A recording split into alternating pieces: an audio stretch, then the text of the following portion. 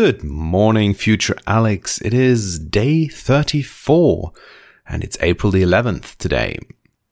I was doing my accounting for the last month yesterday, as I do every month. And while it's a fairly digitized process, my bank accounts are integrated with the accountant system, and I get an email once a month to remind me to upload anything missing.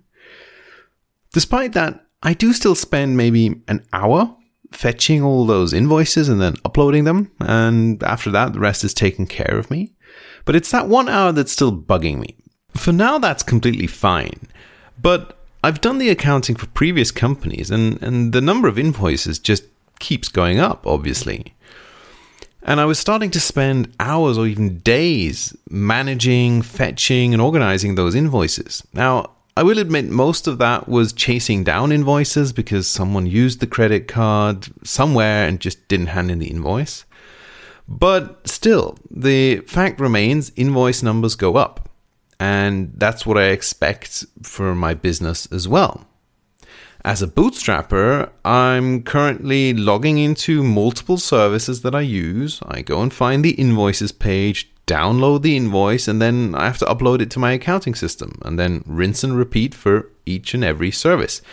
Just seems unnecessarily manual nowadays.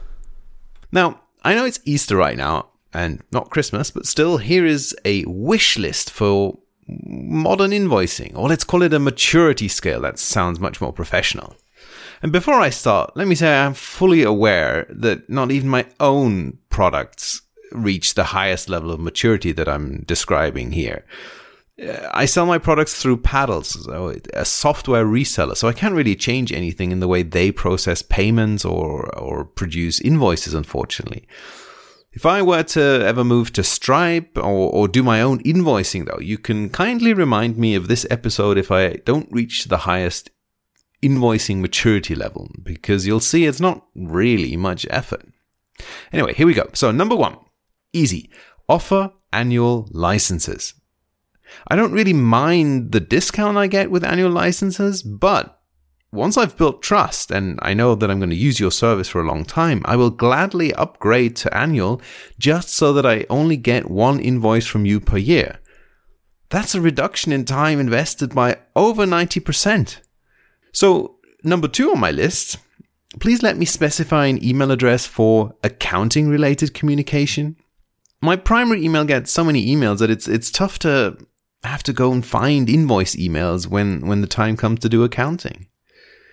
Number 3, please send those invoices as a PDF attached to the email.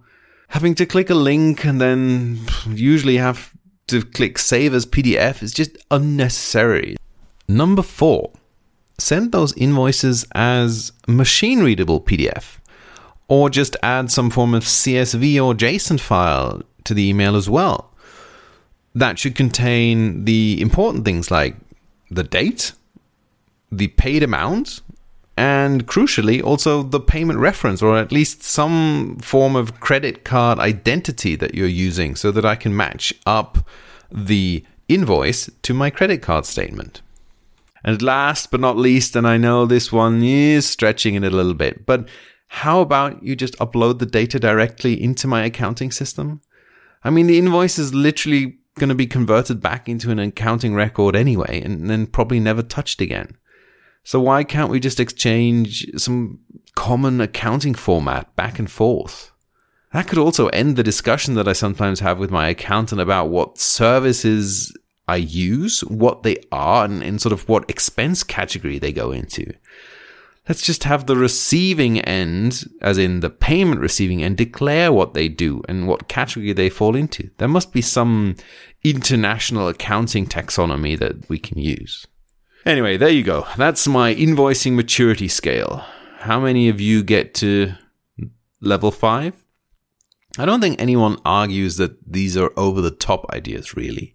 So I wonder, how long will it take for us all to get there? Or rather, what will it take? Is this something that needs to be implemented at the payment provider level, like Stripe, or in my case, Paddle?